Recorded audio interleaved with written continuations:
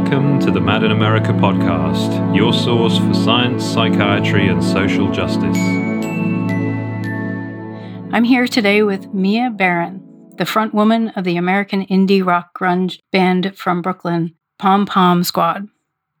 The group, with Shelby Keller, drums, and Alex Mercury, guitar, cut their teeth playing packed Brooklyn apartments, but they quickly graduated to packed Brooklyn venues, alongside artists like Soccer Mommy, Adult Mom, and Pronoun. The band's latest album is Death of a Cheerleader. We're really happy to have her on and talk to her today. Also, Mia, so welcome. So glad to have you here. Thank you so much. I'm glad to be here. Mia, I'm just curious to hear how you would describe the stressors of the music industry. Could you speak to that a little bit? Yeah, I can absolutely relate to that. I've been a full-time musician for the past, I'd say, 2.5 years, which has been a huge lifestyle change. Before that, I was a student and I was doing day jobs. And, working retail requires different skill sets than working in the music industry. In terms of the music industry, I quit my day job to go on tour, and most of my job since then has been touring. I'm back home right now for the first time. It's the longest consecutive amount of time I've been home in 2 years, which has been 3 months. But for me, being bipolar, something like getting sleep is really important. Taking my medication at the same time, making sure I'm eating properly, making sure that I'm drinking enough water, just doing all of the things that your body baseline needs in general, but also that your body needs as a baseline to maintain your mental stability and keep you seeing clearly. The way that the touring industry works, it's just not conducive to anyone's physical health, really. There's, money's tight. Sleep is few and far between. The options for food are usually not great. You're not very active during the day. You're usually on a long drive. For me, because I'm still a smaller artist, we're usually touring in vans versus sometimes we're chasing after an artist who's touring on a bus. And while those artists can sleep on the bus and they have a driver, and they can get to the venue early and have a little bit more time to relax just for the sake of saving money, honestly, it's just not realistic for us to expect to do something like sleep through the night while we're on a tour. That makes a lot of sense. I mean, one thing I'm also curious about is those stressors that you describe and their effects on physical and mental health. Is that different from how the music itself affects you, from how performing affects you? And if so, how would you describe it? What does your music, performing with your band, do for you? Yeah, that's a good question. I'm thinking about a specific tour we went on. We did a headline tour last year, around exactly a year ago, where I was just having a really difficult time mentally. The behind the scenes of that tour was really difficult for me, but the show has really kept me going. I think doing a headline is different than doing any other kind of tour, because at least for me and in my experience, I would get to go out every night and see people who loved my music and were familiar with me and familiar with my songs, and they were singing my songs back to me, and it gave me a completely new perspective on the music that I had made. Because when I'm writing, I'm usually writing for me. I think people I've been hearing this phrase a lot because I'm writing my second record right now, but I've heard people say you have your whole life to write your first record and you have a year to write your second. For me, those songs have been a culmination of many years of my life and many different places that I've been as a growing person. And meeting people who had similar experiences to me or completely dissimilar experiences to me, who loved the songs and had some moment from their own lives that they could tie into the music, was really mind-blowing and so special. And that really kept me going. I think the the love of the music and the love of what I do is kind of the only reason that I can continue to do this, because it is a job. If I just wanted to put out music and, throw it up on Bandcamp and say, that's it, that could be a way to live my life, and that would be, just for the love of doing it. But like, I want this to be my career, and I want to take it as far as I can go. And that's just where I'm at as an artist. But that also means that I have to be prepared for the stressors, as we were talking about, that come with making this a career. And I think every time I question that decision of whether or not I should have just thrown it up on Bandcamp and gone back to working retail, seeing the people in the audience react to my music and hearing from those people is what reminds me to keep going. That must be so affirming. Yeah, it's really special. And I think it's kind of the cliche answer that you hear every musician say is like, it's so unreal when you hear people singing back to you. But it really is. I mean, it for me, as somebody who is generally pretty introverted and not the most like social butterfly in the room, I found it very hard to connect with people growing up. And, even now I have a very small circle of people that I let into my life. And so it feels really good and very affirming that my thoughts can connect people to me, even when I don't always feel like I can connect with people, one-to-one. Being open in the music industry, as someone with a diagnosis, like bipolar, how do you find that? I mean, we just talked about sort of stressors in the music industry. So you're being both open in the music industry itself as like an industry of, music making, and then you're also being open with your fans and just the general public, which, it's overcoming the stigma of difference of any kind is so hard in just everybody's day-to-day life. But when you're just this larger personality with a larger following, and you're just like, hey, it's kind of like me with voice hearing. It's like you have this way of just putting it out there.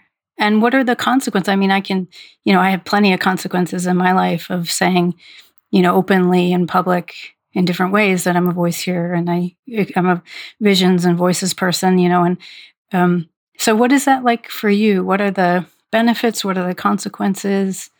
Yeah, that's a great question. I think one of the bigger consequences of being a public person in general is being exposed to a lot more opinions that any human being should naturally be exposed to. Oh my God, I just have to say that's like, yeah, I can't and can imagine, but because just people in general, but man, you must get it. Yeah. Well, I think every person who starts putting things out publicly is thinking, even if they think they're thinking publicly, is thinking very locally. Localized inside your own mind, localized to your own community.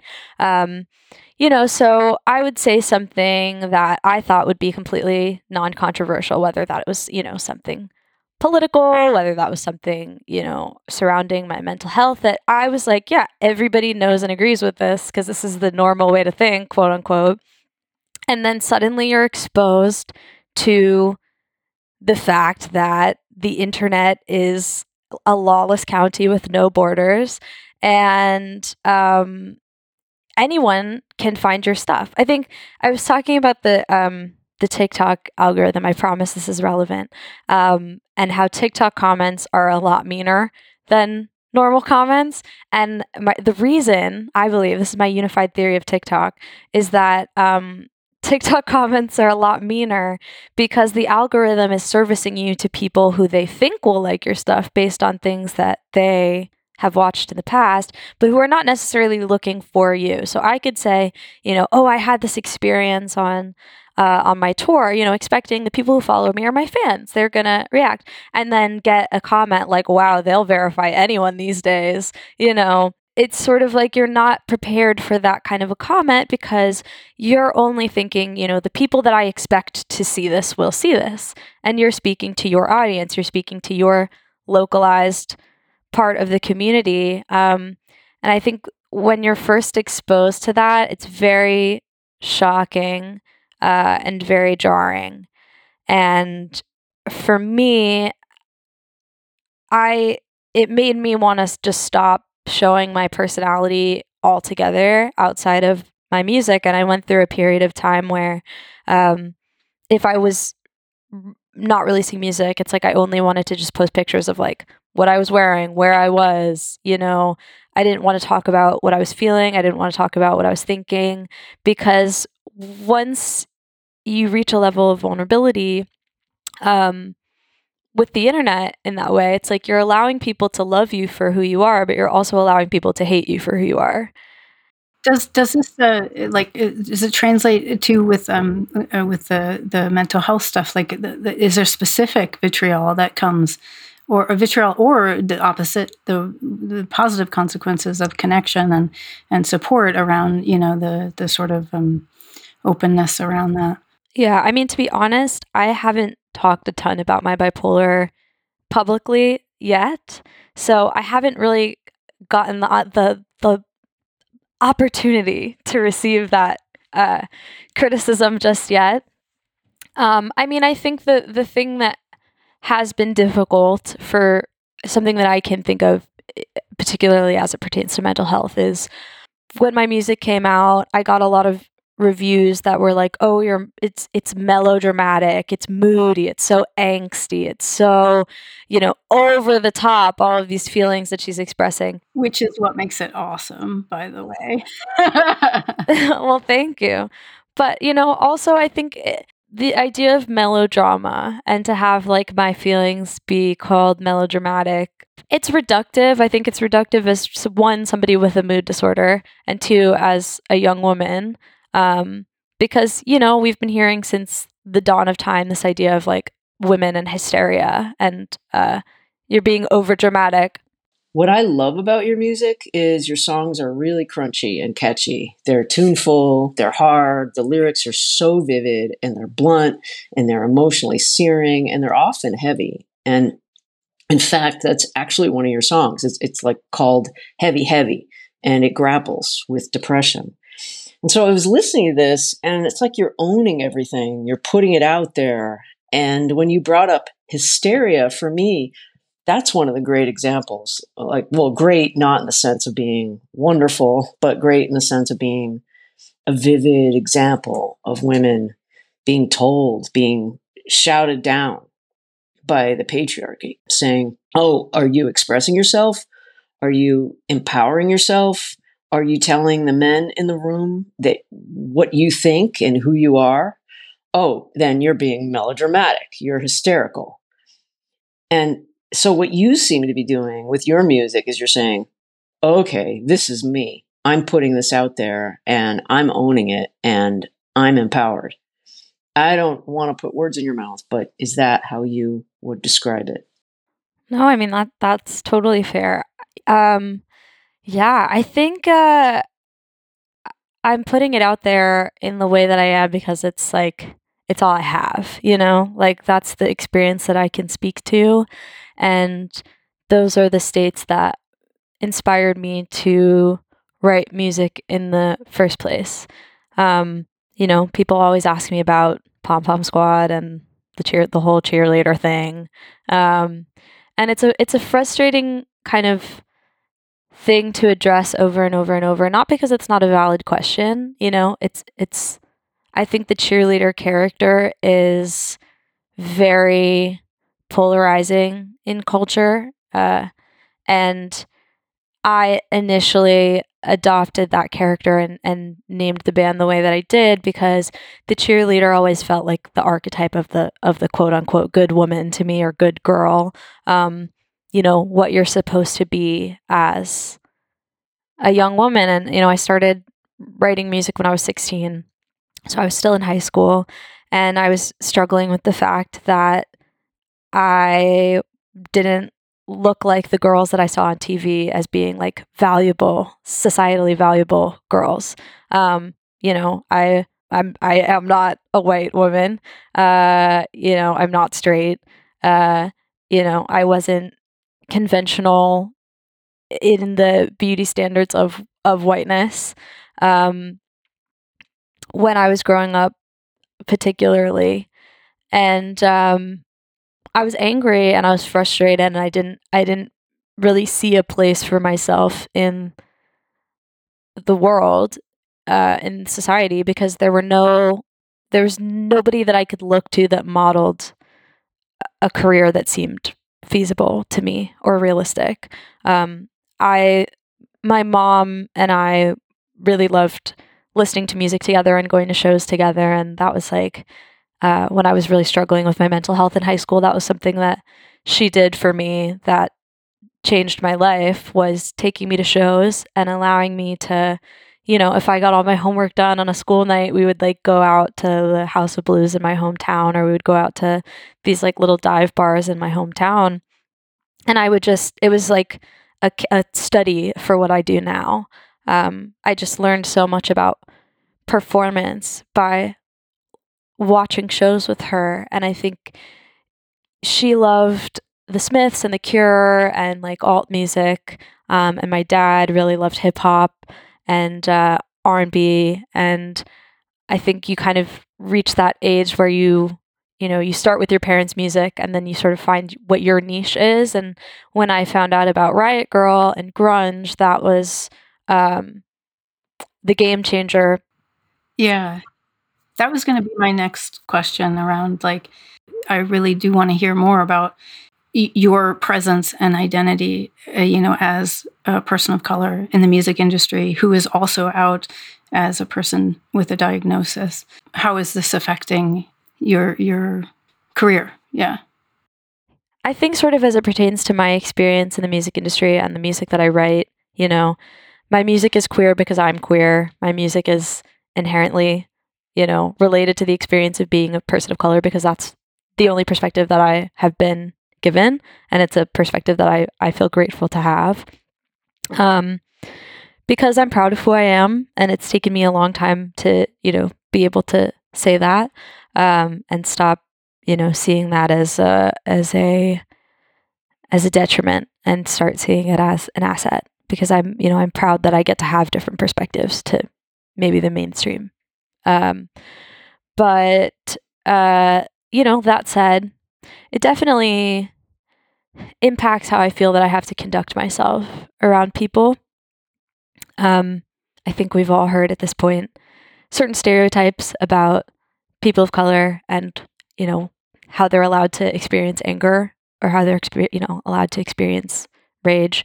I think without kind of, blowing up any individual person's spot, there's members of my family who have darker skin than me and who have been deprived of really critical, important diagnoses because they were being told, oh, you're having a panic attack, when they actually had a heart condition. It's an added layer to like the already sort of handshaky secret code world of the music industry. You have to conduct yourself a certain way. You have to talk, to people a certain way. You have to talk about yourself a certain way. To also add that, for me, an example that I always use is when I will go to a venue. Pom Pom Squad is my project, and I've had permanent band members for the past 5 years who will continue to be my permanent band members and who I feel so lucky to have in my life. But, at the end of the day, it is my band. And the one white cis man in the band would always get asked, like, what does she want in her monitor? How does she want her guitar mixed? And, at the end of the day, it's me who's standing at the front of the stage and who's making the calls. And in my personal experience, when I knew I wanted to get serious about music, I decided to transfer to music school to learn about audio engineering and music production and business, because I knew that if I didn't, that I was going to be talked down to and that I was more likely to be taken advantage of. And it's the best decision I've ever made for myself, because I have seen those contracts that I've been scared of. And I have been in those situations where someone tried to tell me like, oh, well, we fixed that with your monitor. And I can say like, no, you didn't, because I have ears and I can hear it. And I know what to listen for. Well, so I'm wondering, what was the moment where you decided, okay, I'm not just going to do this for myself as a hobby. I'm going to make a career out of this. What led you to that moment? And was part of it, oh, I have to say something. I have to express something. I have to put my voice out there in a way that people can hear. I mean, what led you to that? Yeah, that's a great question, and also definitely pertains to my mental health. So up until my sophomore year of college, so I grew up singing, and I started playing guitar when I was 14, but there was just something in me that never connected the dots that you could start a band, or I could make music myself. So I was really focused for all of high school on being an actor.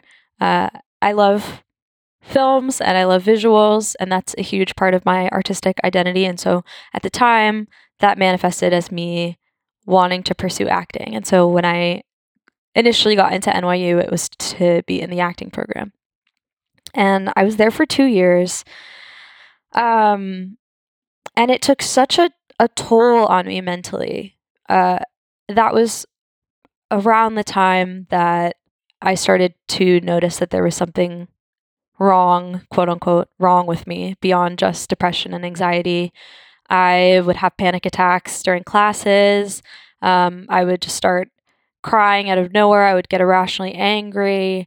And I was told basically, and I was falling behind because I was struggling. And how can you do something as physical and as mentally taxing as acting when you're not feeling whole.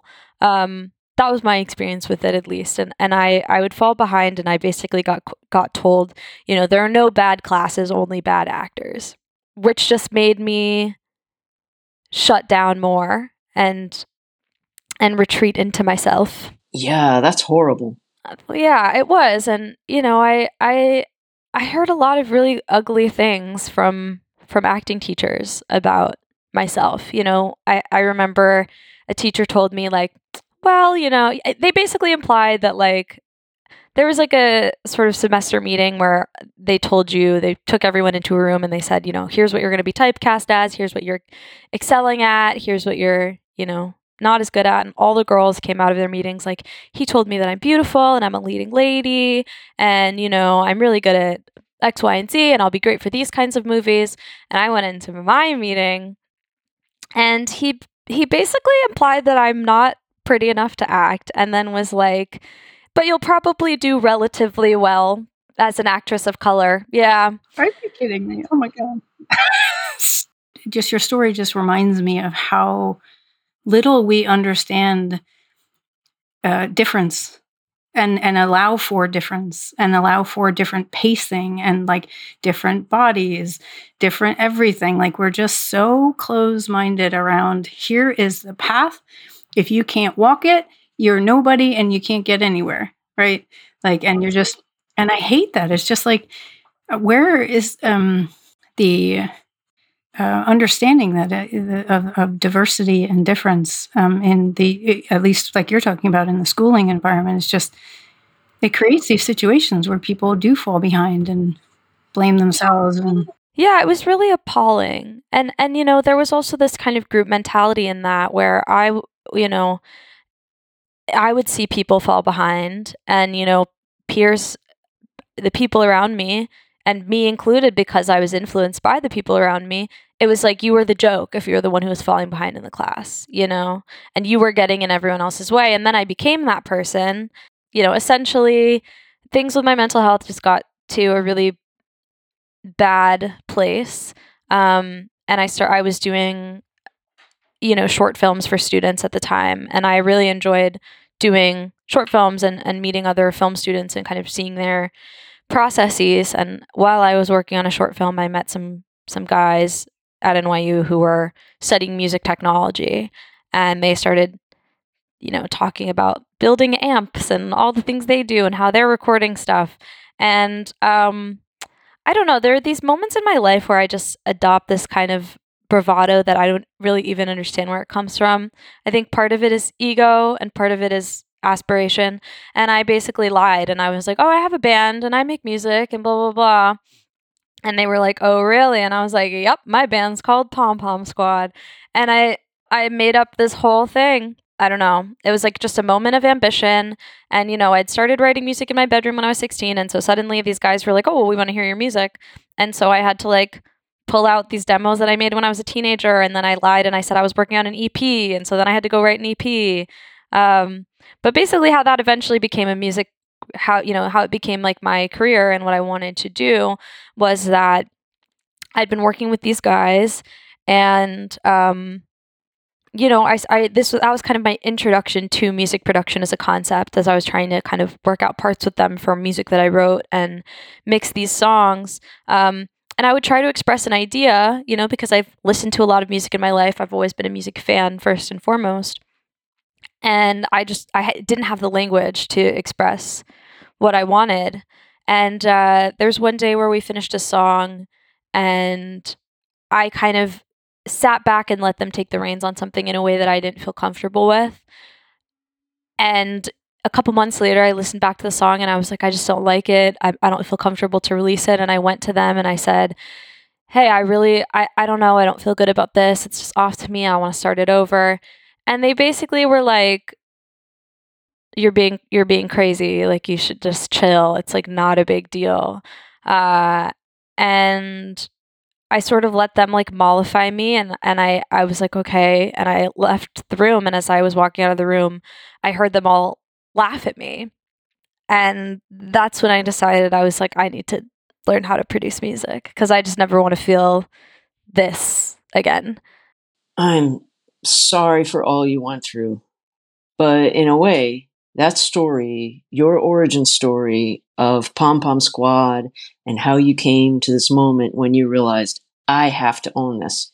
To me, that is the embodiment of that kick-ass cheerleader persona that you took on. And I love that piece of it. You're saying, I'm going to take this image of femininity that is just so stereotyped and it has so many negative associations with weakness. And like, in that moment, you became that kick-ass cheerleader. And so I'm wondering, was that freeing for you? I'm just curious if there's something also about the process of writing and making music, whether it helps you maybe understand yourself and then express yourself like in a new way. Definitely. I think the goal of my music first and foremost will always be to understand myself better. And I think when I've written with anything other than that goal, I have not succeeded in creating the kind of work that I want to create. Because I've written 2 EPs. My second EP is the one that I had the biggest hand in, production-wise, of the 2 that I've put out. And so I consider that my first EP. So my first EP, Ow, was really about my diagnosis with bipolar and struggling with my mental health and learning a lot about myself during that time. I wrote it when I was maybe 20, 21. So very, very early into these discoveries and it truly did help me find the language to understand my own brain better and to communicate my feelings better. And with Death of a Cheerleader, that album was dedicated to my journey with my queerness and coming out and understanding these feminine archetypes that I had held myself to in my own life that held me back from being a full formed human being. And so all of the projects that I've done have had a huge relation to where I was mentally and with myself.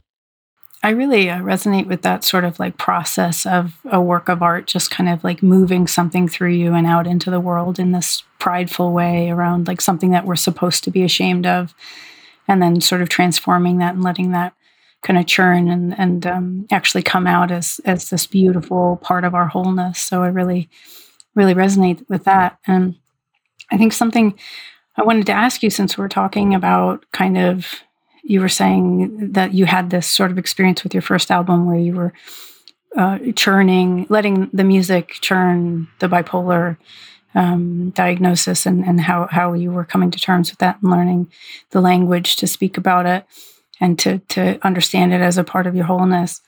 I also, had the bipolar diagnosis. I don't identify with it any longer, but for me, it was very much a dance of trying to find what was part of my creative uniqueness, the diversity of who I was, and then the other things that may or may not cause stress or things that could be under the column of disease, and parsing those two for me became 24/7 like thing. Like, where is my brain now? Is it diversity or disease? Is it creativity or disease?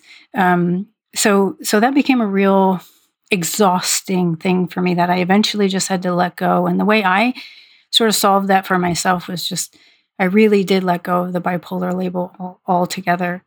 But I wonder what your experience with that as a musician, as this wonderfully talented, creative musician, how you parse the disease versus diversity, creativity versus disease sort of paradigm. Yeah, that's a great question, and I've never heard it put that way. So that gives me a lot to think about as well.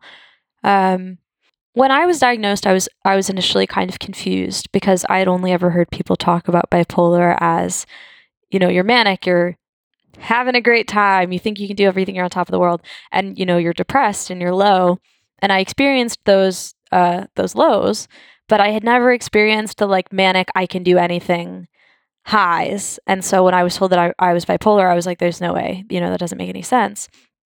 But the way that my bipolar manifests is depression, baseline, and then hypervigilance and really high extreme anxiety, which I didn't understand they were related. And so my hypervigilance, I just really was kind of going through the world thinking that everything was going to hurt me, Yeah, but I think for me, the highs would manifest a lot of the time as anger, really extreme anger. And, there were moments that I obviously wrote about that and wrote it out. But I think the past couple of years, I've had a really important realization about my mental health. And this is something that I have sort of been on my soapbox about. I think that a lot of young artists are tied to this myth of you have to suffer for your art, which I think is actually a really harmful myth. For me, I think that, I viewed like basically just putting myself in emotional pain as having the experiences I needed to be an artist. And so I would put myself in these situations that, were almost like, oh, well, I know this is going to be a great story. I would like put myself kind of in the line of fire, whether that was romantically, whether that was like just making dumb decisions, putting myself in unsafe situations, because I was like, well, if you want to be a real artist, you have to have experiences, you have to struggle, you have to suffer. And for me as a person with a diagnosis, giving myself that sort of range of emotions was also like walking a very dangerous line with my mental health, because following those highs and lows and getting really absorbed in the highs and lows is very dangerous for someone with bipolar disorder. I do want to speak to something you said earlier, though, in terms of like craft and, the idea that a musician embodies what people in the general public are allowed to suppress, because that's really real and so accurate. But I've also been thinking about there's a really different relationship and I'm sure you know this as an artist, it's like there's a really different relationship between the artist and their work and an audience and their work. And in terms of experiencing these altered states, something that I get up on stage and do, for other people is embody something that they can't express themselves. But what I have to do as an artist to continue to have this job is I have to take what I felt in the altered state and craft it into something. And I think that especially around women who make music and who make art, there's the language of craft is often left out of the mix. I'll read a lot of articles about cis male artists where, they'll be like, it was brilliantly crafted, inspired by events from her own life or from his own life.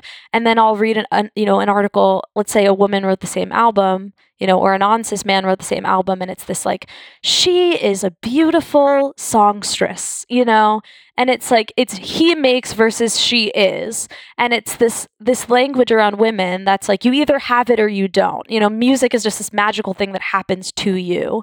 But I think what I kind of want to make very clear about myself and my artistry is, in terms of the whole suffer for your art, you have to struggle for your art. I can make art or out of the altered states that I feel, but when I'm constantly living in these altered states in an effort to like make more content or make more art, that's not conducive to actually crafting, because crafting is something that takes like work and effort and like sitting down at a desk and trying to like bang out, a paragraph of writing into 3 words, to fit the right line.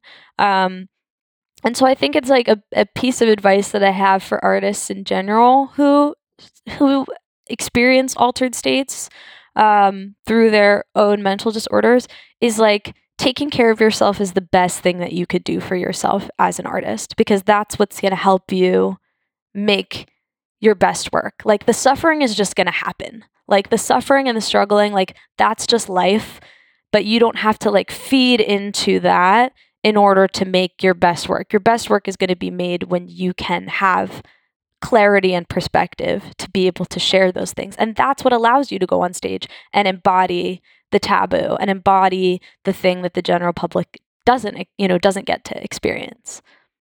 So I think my final question for you is just sort of, what do you see the way forward in the music industry as far as people who are experiencing mental distress? We spoke with Chris earlier. He said there are a lot of changes happening. There are people being more aware. But what do you think? How do you see the way forward in as far as music industry and mental health? I think in terms of the music industry, I think we as an industry need to be more considerate of and work harder to provide mental health resources and access for people who need help. I think mental health can be every bit as debilitating as, a physical injury. And what musicians do and what people in the music industry do is very taxing, physically, mentally, emotionally. But it's these emotions and these feelings and these experiences that this industry is built on. And so I think the industry needs to take care of its workers and take care of the people who are providing it the fuel, it needs to continue. If there were no musicians, there would be no music and there would be no music industry. So I think there just needs to be better care and more intention towards protecting people who have mental illness and I think there needs to be like a system of healthcare in the music industry. I think therapy needs to be more normalized in the music industry. I think resources and access are the main thing that need to change in music. Well, Mia, I just want to thank you so much for coming today and speaking to us. It's been a really wonderful conversation. It has. Yeah, thank you so much for having me. I really appreciate it. Thank you for listening to the Mad in America podcast. Visit madinamerica.com for more news, views, and updates.